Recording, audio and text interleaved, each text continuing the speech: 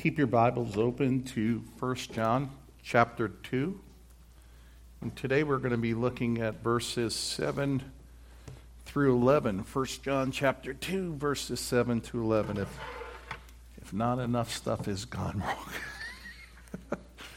I got to be picking up these mics here. So praise the Lord. Hey, we've been in 1 John now for several weeks. And we have seen in this great epistle John writing to the churches in Asia to defend the gospel against an emergent heresy that was of the day, which was Gnosticism.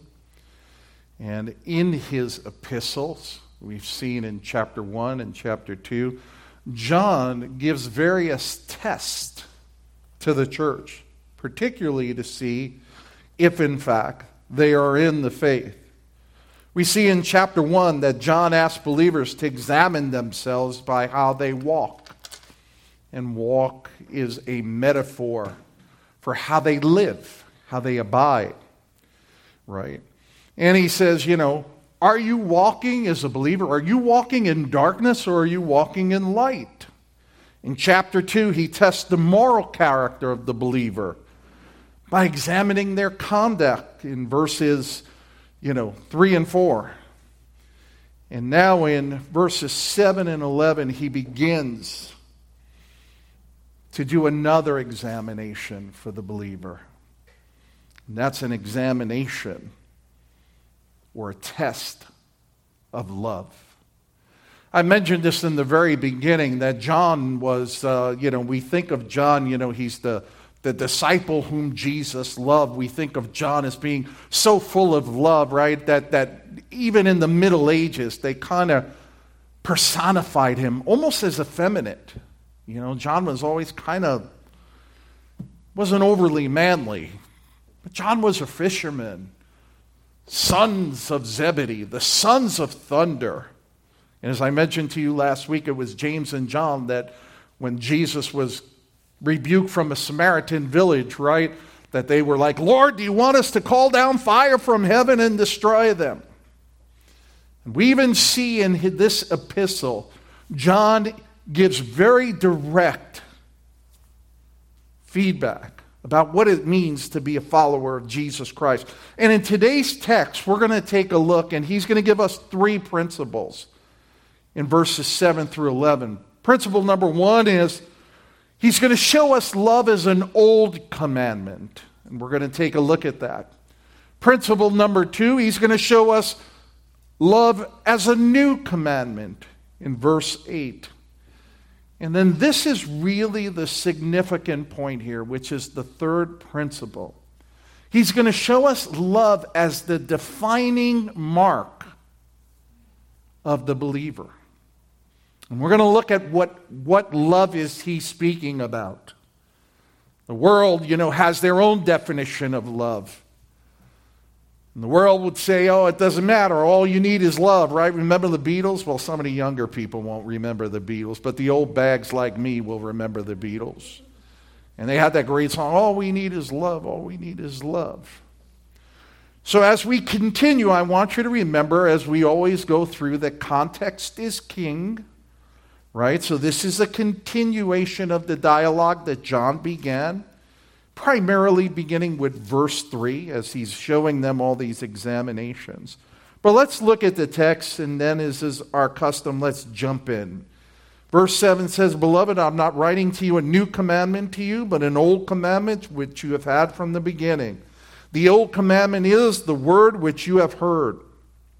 On the other hand, I'm writing a new commandment to you, which is true in him and in you, because the darkness is passing away and the true light is already shining. The one who says he is in the light and yet hates his brother is in darkness until now. The one who loves his brother abides in the light, and there is no cause for stumbling in him. But the one who hates his brother is in darkness and walks in darkness and does not know where he is going, because the darkness has blinded his eyes. Since the days of old, love for God and love for others has been a consistent theme throughout the Scriptures. And in Deuteronomy 6, verses 4 through 5, we see an emphasis that the Lord places on love, and particularly as it relates to the worship of God. If you have your Bible, turn over to Deuteronomy chapter 6, beginning with verse 4. You might know this as what the Jews refer to as the Shema. And it is the highest commandment. Deuteronomy 6:4 says this, "Hear, O Israel, the Lord thy God is one. And you shall love the Lord your God with all of your heart, with all of your soul, and all of your might." This love that John talks about, this love that it's written here in Deuteronomy, is a love for God. A love for God. Notice how it's written, "You shall love the Lord your God." This is, by the way, I'm going to digress for a minute, right? In today's church, worship is defined as music. It's defined as music. But music is not worship. Worship is the adoration of God. That word worship actually means to kiss, to embrace. So you want to worship God? You must worship God with love. And here in Deuteronomy, he says you would love the Lord God, notice with this, with all of your heart, the center of emotion, with all of your soul, the center of your essence, and with all of your might. To love the Lord with to love the Lord God with all of your heart, all of your soul, all of your strength is to worship God. Please do me a favor. Please do not make worship synonymous with music. Worship is the love and the adoration of God. And it is a love that is transforming. It's a love that's permeating. It's a love that overcomes anger and jealousy. It's a love that directs everything to God. And it makes one thing, doesn't it? It makes you think, do we love God in that manner? Do we love the Lord our God in that manner? Listen, when Jesus was asked by one of the scribes, what's the greatest commandment? Notice how Jesus answers in Mark 12, verses 28 through 31. Notice how it's recorded. And one of the scribes came and heard them arguing, and recognizing that he had answered them well, asked him, "What commandment is foremost of all?" Now here are the words of Jesus. Verse 29, Jesus answered, "The foremost, hear, O Israel, that our Lord God is one Lord. And you shall love the Lord God with all of your heart, with all of your soul, with all of your mind, with all of your strength." And the second is this: you shall love your neighbor as yourself. There is no other commandment greater than these. Boy, that's very different than what the world calls love today. The world's definition of love is contained in self. Be satisfied with yourself. If you feel it, then you must respect me. You must love me. The world's definition, when it cries out love, is this is what I want to do, therefore you should love me. But that's not what the Scripture says. Jesus incorporates two aspects of this love: a total, unwavering love for God, and a total love for your neighbor. This is the original commandment, right? John states here in verse 2 that John states here in verse 7 of 1 John, notice what he says. He said, "I'm not giving you a new commandment, but an old commandment. And he's using a play on words, and you're going to see this in verses 7 and 8. That word new means fresh, properly, innovative, something that's emerging right now. He says, I'm not giving you a new commandment. John states this because it's not new and innovating to love God. That was from the very beginning. From the very beginning, man was called to worship and to love God. And let me tell you something. Everyone worships. Everyone worships something or someone. And the word that John uses there, old, well, that just simply means it's ancient. The point John is saying, look, to love God, this is from the very, very root and the very foundation and the very beginning. This is the love that John speaks of. While it has been old, it has been ancient, it has been discussed and spoken for ages. And these churches in Asia, the only biblical text that they would have had would have been the Old Testament.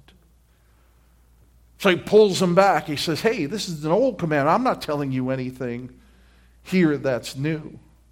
And I want to be very clear with this, that John is referring specifically to the love of God. Go back a few verses to verse 5 of chapter 2. Notice what he says, but whoever keeps his word, in him the love of God has been truly perfected. This love that he speaks to is not a love between a husband and a wife. It's not a love for a neighbor. It is a love for God. And John's point is that it is this love for God, that becomes the test for believers. Does the love for God, does the love of God and the love of other believers permeate our hearts in our lives? John's point, and we're going to see it throughout the remainder of the text, is if this love of God is in you, this is evidence of saving faith, true belief, and true worship of God. Look at verse 8. On the other hand, I'm writing a new commandment to you, which is true in him and in you, because the darkness is passing away and the true light is already shining. John, again using this play on words, now states that this commandment does have a new, fresh aspect to it. Why? Because Jesus personified love in a fresh and new way. This love of God was shed abroad in the hearts of believers. It is energized by the Holy Spirit. And therefore, Christ has raised this love to a new and higher level. Notice what Jesus says in the gospel. Turn over in the Gospels to John chapter 13. Verses 34 and 35. Listen to the words of Jesus. A new commandment I give you, that you love one another, even as I have loved you. And that you also love one another. And by this all men will know that you are my disciples, if you have love for one another. Notice this. Jesus didn't say you would know you would be my disciples if you have the right doctrine, and we stand on right doctrine. We understand the criticality of doctrine. But it is the love for God and the love for one another in the body of Christ that identifies believers. Go forward 2 chapters, John chapter 15, verse 12. This is my commandment, that you love one another just as I have loved you. Verse 17 of John 15. I command you that you love one another. I don't think there's anything ambivalent about this, is there? Is there anything ambiguous about it? The Christians are to love. Christ's new approach to the love of God brought about the new birth that transcends the aspect of love. And what Christ is talking about is that agape love of God, that sacrificial love of God. That agape love technically means to prefer to love. Think about that for one moment. When we are saved, we are born again by God's Spirit. God's Spirit comes and inhabits and dwells us. As I've said time and time again, the Spirit pulls us. He draws us to God. And in that process, the believer prefers This is preferential in the heart of a believer. We choose to love God. We have the opportunity to love God. We are compelled, not only compelled, but from the very depths of our being, we choose to love God. The great martyrs of the faith, as they stood upon their martyrdom, chose the love of God over the love of the world. It is the love of God that compelled them. It was the love of God that would send them to be burnt alive or thrown in oil or to be thrown before the lion's den. How deep, how rich is that love of God? And church, how we as believers have to come to that place in Christ where His love compels us. It controls us. This agape love is unlike anything the world has known. So rich was that love that it cost Christ His life. And yet, by the grace and the mercy of God as believers, we have been gifted by grace to be able to give back and love God. Let me ask you a question. When you come to church on Sunday, and nobody has to raise their hand or head nod, because it's directed as much as to me as it is to anybody else. But when you're getting ready to come to church on Sunday, and you're probably well familiar with this, everything is going wrong, right? You can't seem to get out of your own way. Right? You're all dressed and you spill coffee on yourself and now you have to go. You know the drill. But here's the deal. When you come to church, do you come with the mindset, I get to worship my God? I get to lift up my voice and sing praises into the heavens. I get to pray with other believers in Christ. I come to give my heart and to open my heart to the God that saved me. And I come to love Him and to exalt Him and to praise Him. See, if we all got that mindset, going to church wouldn't be arduous. It wouldn't be difficult. We come together. My goodness, today we're going to come before the Lord's table as a community of one, repeating a memorial for the Lord that believers have been doing for 2,000 years. It makes me want to wonder who else joined in that. James, John, Peter, Polycarp, Augustine, Martin Luther, John Calvin, all the great men and the great women of God throughout the century who have joined in and have come into that fellowship. Listen, this isn't a task, neither is it a ritual, neither is it tradition. When we gather on Sunday on the Lord's Day, this is an honor and a privilege to be in the house of God. Listen, the agape love of God is evidenced in the new birth. Believers love God, and that love is displayed in obedience and service to God. In all Christian service, write this down if you don't know it, but all Christian service involves sacrifice. There is no service without sacrifice.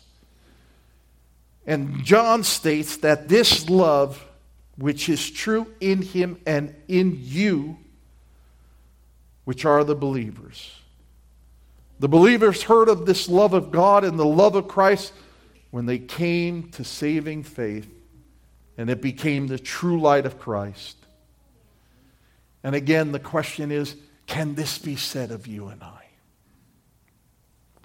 Can this be said of you and I? Has the darkness passed away? Have you come into the true light of Christ?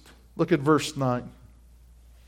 The one who says he is in the light yet hates his brother is in darkness until now.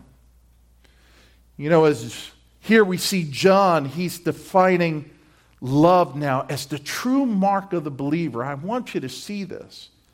In verses 9 through 11, John is going to identify that this love for God, this love of God, is the true mark of a believer. And specifically, he challenges the churches to put the doctrine to test by demonstrating that doctrine without obedience is not saving faith. And to illustrate this, John uses two sets of opposing images. He contrasts darkness with light, and he contrasts love and hate. All throughout this epistle, John has been articulating that our obedience is the hallmark of a believer.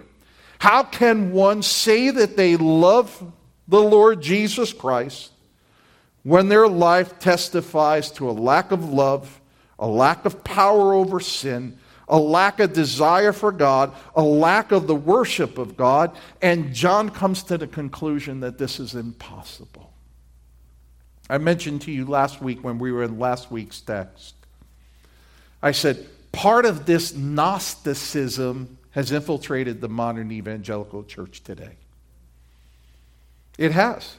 And most of the people who are embracing it don't even know that its origins were in Gnosticism. But there are many people who would say that I don't have to go to church to be a follower of Christ. And I don't have to do this, and I don't have to do that, and I have the liberty to do this, and I have the liberty to do that. But how can someone who has been impacted by the new birth, who has been born again, as Peter said, of seed which is incorruptible, not have a desire for God, not have a desire for his people, not have a desire for his word, not have a desire to spend time in prayer, and yet say, I love the Lord? In 1 John, this becomes black and white. John is as binary as it gets. And here we see this right here in verse 9. The one who says he is in the light. There's the profession. That's the profession. I'm a believer. I'm a believer. Now here he's dealing with Gnosticism, right? So Gnosticism taught that in order to know God, you know him in the Spirit. Okay? And you have to have this experience, this super duper spiritual experience. You got to have this super duper spiritual experience, but they disregarded all the other things of the gospel. So their thought was, hey, everything that's matter is corruptible, it's inherently evil. Therefore, if I am in a human body and I am inherently evil, it gives me the ability to indulge in those things that are evil. I'm just doing what I was created for. But I had this experience, and I know God. I know that which is divine. The early days of the church, there was a doctrine that came out of this, where people in the church said, well, all you have to do is focus on your justification. Just focus on your justification. Focus on the fact that you were justified in Christ. It's the only thing that matters. Don't worry about holiness. Don't worry about sanctification. You don't have to worry about it. Just focus on your justification.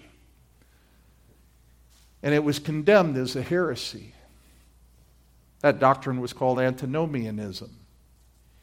That doctrine is alive and well in the 21st century church. I'm forgiven, but I could live like the world. What does John say about it? He says, well, the one who says he's in the light yet hates his brother, he says, is in darkness. That word hate, it's an interesting word. Literally, it means to detest.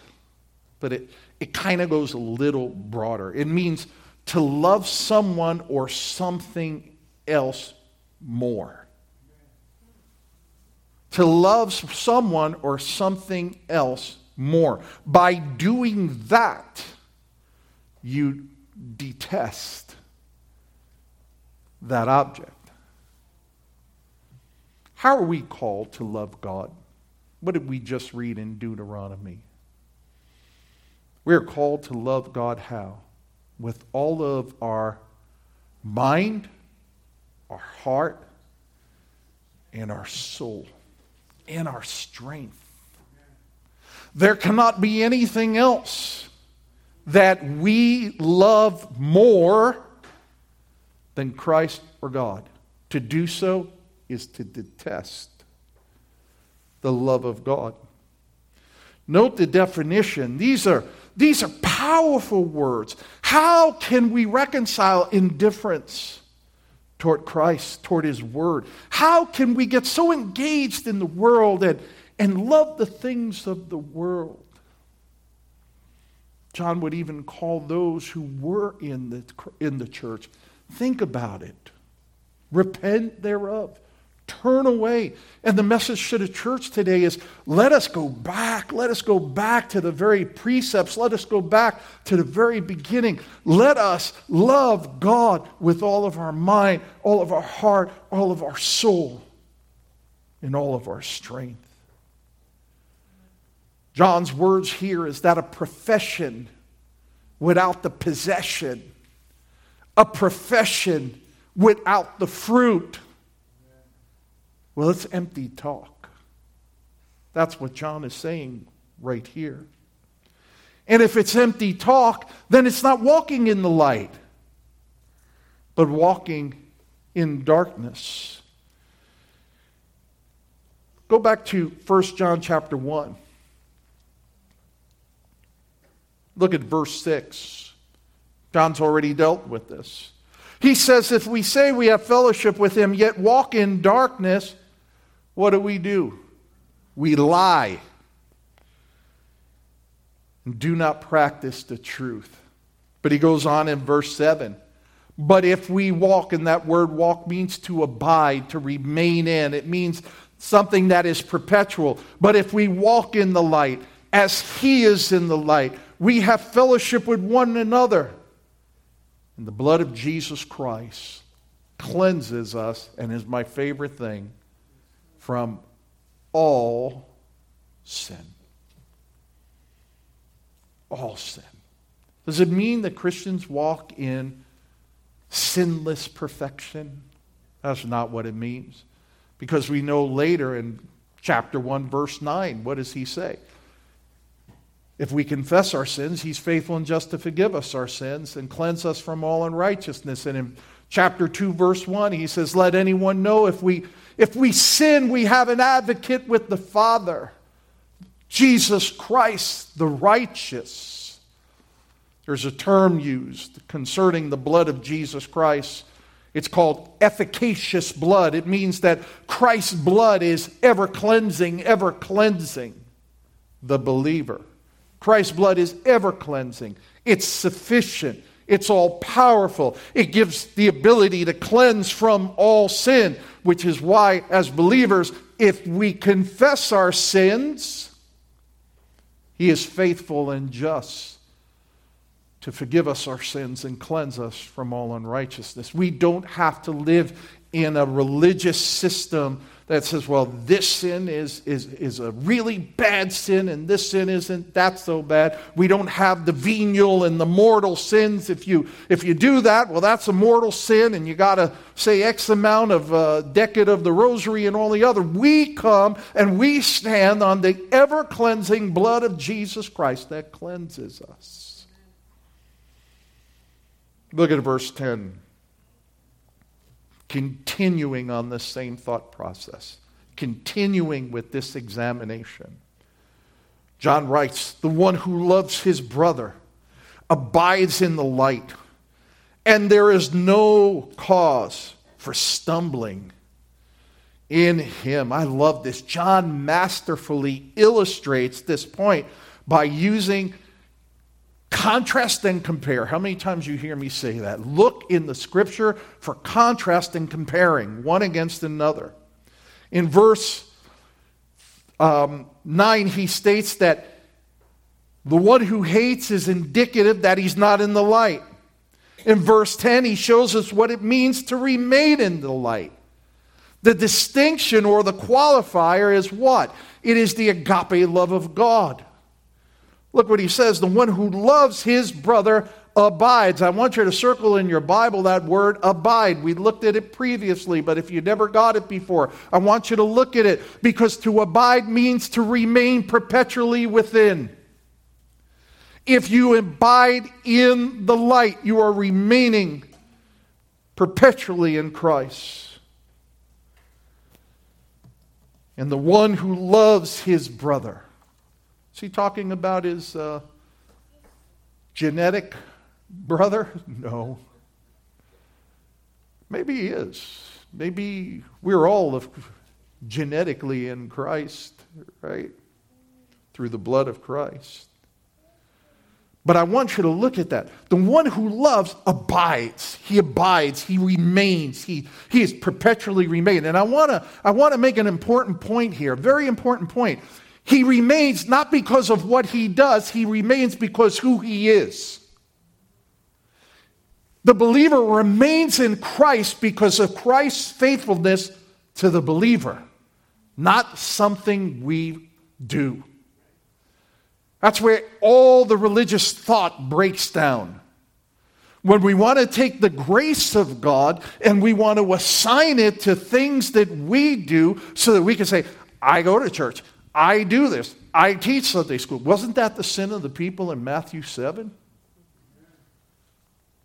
The Lord talks about those on Judgment Day that say, Lord, Lord. Notice what they say.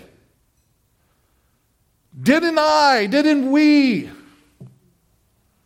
preach in your name, prophesy? Did we not cast out devils in your name? Did we not do all these great works? Now, listen, don't be too hard on those people, because I think a lot of those people were really good people, but they weren't saved. And they relied on their religious works. You see, I did this. I did that. And there are many that are walking around today believing that they're saved, and their only confidence is in this. I'm a good person. I pay my taxes. I help old ladies across the street. I give to the poor. I feed the hungry. You see this a lot at Thanksgiving time, right? Usually on the Tuesday, Wednesday before Thanksgiving, every news station goes out to the soup kitchens and they do a 2-3 minute spot on, and then they interview the people working at the soup kitchen. It gives me such a good feeling inside to be able to do this. Look, I'm not knocking that. But I want you to pay attention to how it's heard. It gives me a good feeling. We remain in Christ because Christ remains in us. We remain in Christ because the believer is secure. Because the blood of Jesus Christ cleanses us from all sin. And so Christ is able to hold us. Christ is able to anchor us. When we do indeed stumble and fall, we are able to come through the convicting presence of the Holy Spirit and confess that sin and be made right. None of us stand in our own strength. The only reason we stand is because of the unmerited favor of God. And as I've told you time and time again, when you hear that word grace, take the definition beyond the unmerited favor of God. Yes, it is the unmerited favor of God, but the full definition of grace is the unmerited favor of God and His enablement or His power for living. We have that power. if we are in Christ. I want to call your attention to, in verse 10, to the other key word in there. It says, the one who loves his brother abides in the light. I want you to circle light. John uses the word light figuratively. He uses it metaphorically, representing the abiding, the remaining presence of Christ. And this is used throughout the epistle. It's used throughout the Bible. Within Scripture, light representing the presence of God to the people, or the person of God's presence. God is described as light. Truth is portrayed as light. Take a look at some of the scriptures. Isaiah 9:2. The people who walk in darkness will see a great light. And those who live in a dark land, the light will shine on them. We see it in the Old Testament. In the New Testament, Jesus says this in Luke 11:36, if therefore your whole body is full of light, with no dark part in it, it shall be wholly illumined, as when the lamp illumines you with its rays. John 12:36, while you have the light, believe in the light, in order that you may become sons of light. These things Jesus spoke, and he departed and hid himself from them. One of my favorite, James 1:12, 1:17, every good thing given and every perfect gift is from above, coming down from the Father of lights, in whom there is no variation, no shifting shadow.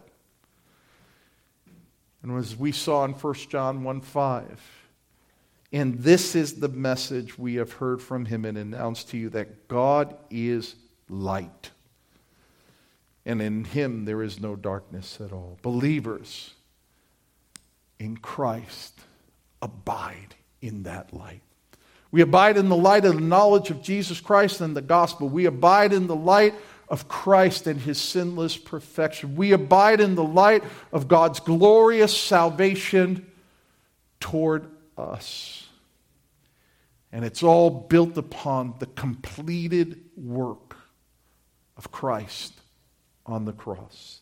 This is the mark of a believer, that the light is upon us, and this light contrasts with the world. What did John say early in his gospel about Jesus? The light came into the world, and the world hated it. Darkness hated the light. Are we to be surprised at the tide that we see that has shifted in this nation? Are we to be surprised that wrong is called right and right is called wrong? Are we to be surprised at the animosity that is directed toward believers in Christ? And let me share something. That animosity is even coming out of the so-called, and I'll put that in air quotes, the so-called evangelical church.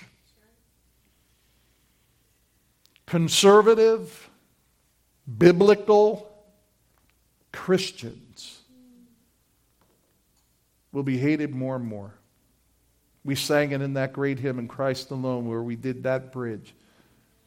On Christ the solid rock we stand. All of the ground is sinking sand. That's what it is. We must stand upon the Word of God. We must stand upon this historic, biblical Christian faith that has been handed down to us by the martyrs, and we must not waver. If everybody rejects it, we must hold and prove ourselves to be faithful to the gospel. Finally, look with me at verse 11. But the one who hates his brother, here he goes again, is in darkness and walks in darkness and does not know where he is going, because the darkness has blinded his eyes. I want to call your attention to a few key words in that verse. Again, we're going to go with the word hate. And I want to make a very important point. Remember I told you the definition of that word hate is to detest or to love someone or something more, and specifically in the biblical context, more than God. Right? That's what it means to hate. Hate is not a byproduct of the Spirit. It's not a fruit of the Spirit. It's actually a deed of the flesh. And I want you to see this. Turn in your Bibles to Galatians chapter 5. I'm not going to spend a lot of time on this, but Galatians 5, beginning with verse 19. I want you to see this here. Now the deeds of the flesh are evident. This is Paul writing to the church of Galatia, who has fallen away from the truth and is now giving in to other heresies, particularly Judaizers that were seeking to intermingle into the church Mosaic law and grace. He says, now the deeds of the flesh are evident, which are immorality, impurity, sensuality, idolatry, sorcery. Now, in my Bible it says enmity, but in the King James it says hatred. Strife, jealousy, outbursts of anger, disputes, dissensions, factions, envying, drunkenness, carousing, things like these, of which I forewarn you. Now listen to these words, please. Of which I forewarn you, just as I have forewarned you, that those who practice such things shall not inherit the kingdom of God. It's the key there. Practice. Practice. Another word for perpetually. You're constantly doing it.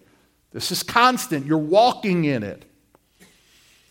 Paul makes it very clear that those who practice those things, those who love anything greater than the love of God, those who practice those things shall not inherit the kingdom of God. I say to myself, everyone really needs to take a good look at this that Paul describes as deeds of the flesh, because they answer a very important question that people ask. How do I know if I am saved? You could take them to Galatians 5 and Galatians 6.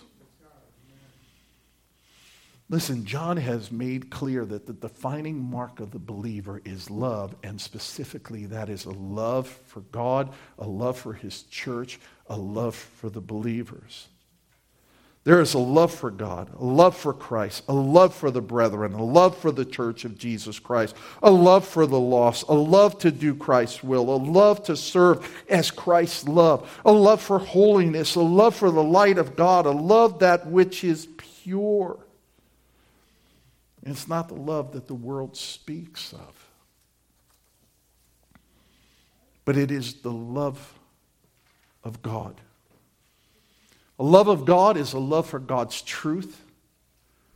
A love for God is a love of God's Son, Jesus Christ. And John sums this up perfectly. A few chapters down. Turn in your Bible to chapter 4 of 1 John. And he does a great summary. As a matter of fact, you're going to see all throughout this epistle of 1 John, it's love, it's love, it's love, it's love, it's love.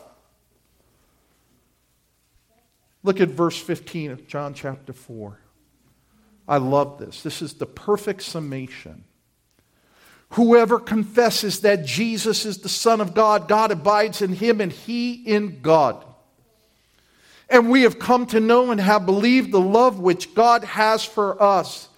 God is love, and the one who abides in love abides in God, and God abides in him.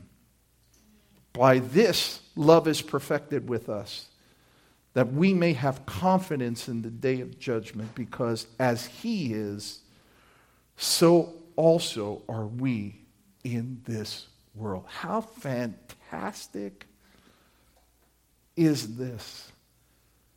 The one who confesses, that word means to agree with, to say the same thing. Whoever confesses that Jesus is the Son, there it is. There it is. That's the intersection for the love of God. It's Jesus Christ. It's coming to that place of forgiveness and repentance in Christ. It's coming to that place where you're born again. It's coming to that place where you fully surrender yourself completely and wholly to Christ. There's the intersection. Whoever confesses that Jesus is the Son of God. Notice what it says. God abides in him. God perpetually will remain in him. Paul said it in Romans, know ye not that the same Spirit that raised Christ Jesus from the dead dwells in you? You ever think about that? The same Spirit that raised Christ Jesus from the dead dwells in the hearts of the believers. If you are saved, you are indwelt with the Spirit of God. Notice he goes on to say, God is love. Love is not love. God is love. And notice, the one who abides in love abides in God. And God abides in him. Praise God. He goes on to say, by this love is perfected with us. And because of that, we can have confidence in the day of judgment. How true is that song, on Christ the solid rock I stand. All other ground is sinking sand. This is true love. We hear so much about love today. We're hearing a lot about love this month. But we hear so much about love. Yet the love of the world is a perverse love, and the only standard is self. John has given us a standard. And it's God. And it's the love of Christ. Not with the world, a perfected love. So in closing, as we come to the end of this section of this portion of the epistle of 1 John, we saw that John made three significant points. He shows love as an old commandment, going back to the very origins. He showed love as a new commandment, as was personified in Jesus Christ. And he showed love as the defining mark of the believer. How phenomenal that the church, that the gospel is all about the love of God. The love of God given to the believer, the love of God both is an old and new commandment. The love of God is the defining mark of a believer. So the question becomes for all of us, are we abiding in this love of God? Are we abiding in this love for God? Does the love of God control us? Or it's as Paul says in 2 Corinthians 5, that the love of God compels us? Listen, faith without the love of God is like a car without an engine. It'll look good on the sidewalk. A lot of people walk up to it and go, man, that car looks good. I wish I had that car. But you know, at the end of the day, can't get you anywhere. We want to be people of God that love our God, that are passionate for our God, that are unashamed of our God. So church, we need to be loving and living as Christ did, as Christ calls us. Love involves grace. Love involves truth. That's why we preach the gospel here. Love involves sacrifice. Love involves service. Love involves inconvenience and obedience. Guess what? You want to be a believer in Christ? You want to be a follower of Christ? Here's the first thing you need to know. You're going to be inconvenienced. You are going to be called to sacrifice. And if you can answer yes to that question today, then let's rally ourselves and bring ourselves together and labor for the kingdom of God. Because I'll tell you what, Christ is coming. And he is coming quickly. I'm not talking in a few hundred years. I'm not a prophet, so I'm not going to speak as a prophet. But Christ is coming, people. And dear friend, if your answer is no, the love of Christ is not present in your life, will you today, this very minute, turn to Christ in repentance? And that simply means you're going to turn away from your sin and everything else that you're trusting, and you are going to entrust yourself. You're going to fall completely and fully onto the grace of God that Christ accomplished on the cross for you. You're going to cry out and say, Lord, save me, a sinner. I don't have that certainty. I don't know that. Save me. And will you trust Christ for the finished work that he did on that cross for your eternal salvation? Let me share something with you. The only thing that will matter on that great day of judgment is, have you trusted Jesus Christ? His finished work on the cross. Have you turned to him in repentance and sin and said, Lord, on Christ the solid rock I stand. All other ground is sinking sand. Let's bow our heads in a word of prayer. Father, how great you are.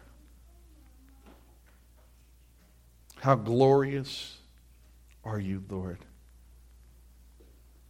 And Lord, we cry to you today. Teach us, Lord, to love you with all of our heart, all of our mind, all of our soul, all of our strength. Let us be genuine, authentic, real followers of Christ. Let us lay aside every bit of religious jargon, of formality and tradition without the love of God. And Father, may your Spirit flood our hearts and our minds with your presence. And Father, if there be any here today, oh God, I pray, if there be any here today who will say that, I don't know. I don't know this love of God. I don't know. I have been trusting myself and my good deeds. Father, I don't know. Lord, their mind may be racing with questions, why this, why that. But Father, we pray right at this moment that the Holy Spirit would draw them to Christ. And Lord, that they would surrender, stop fighting. Surrender and say, I want to follow Jesus. I give my all to Christ. I turn from my sins in repentance, and I entrust myself to Christ. Lord, we ask you for this day. Lord, may they not leave here today without approaching one of us and saying, I am trusting Christ today. Lord, we ask you for this in Jesus' name. Amen.